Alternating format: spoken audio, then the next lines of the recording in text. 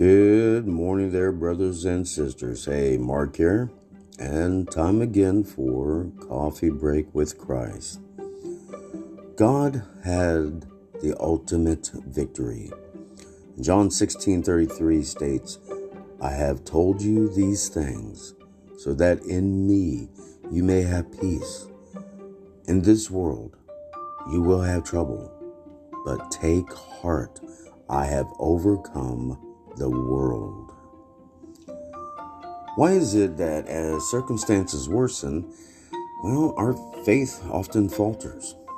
And rather than believing that God remains in control, no matter how good or bad things appear, we let life's challenges slowly overshadow our faith of God and in God.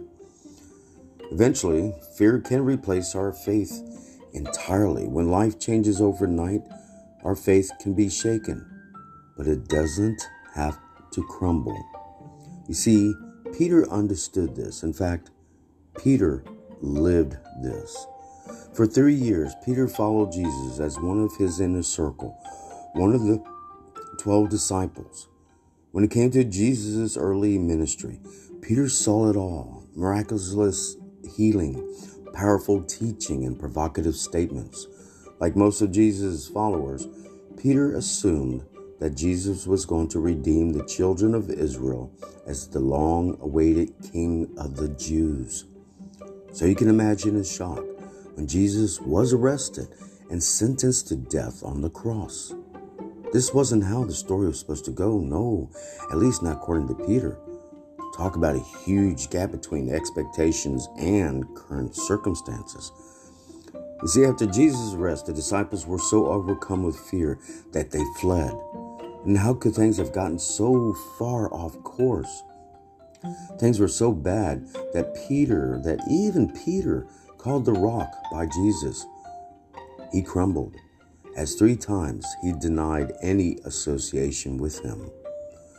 You see, when life circumstances didn't live up to expectations, Jesus' closest followers lost hope and gave into fear.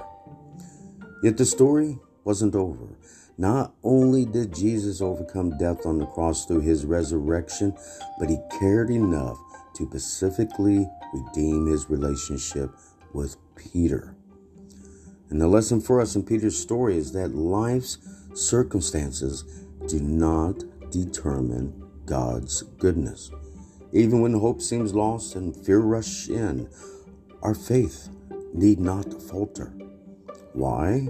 Because even when the story appears to be over, God had other plans. So, has your faith been shaken? And think about this as we near Easter Sunday. May the story of God's ultimate victory fill you anew with hope that no matter what life circumstances, God is still good. He is trustworthy because Jesus is risen, and that makes all the difference. Amen. All right, brothers and sisters, here's hoping that all will have a most awesome, blessed, and groovy day. And always remember to keep our Lord and Savior, Jesus Christ, so very strong in your hearts. Amen.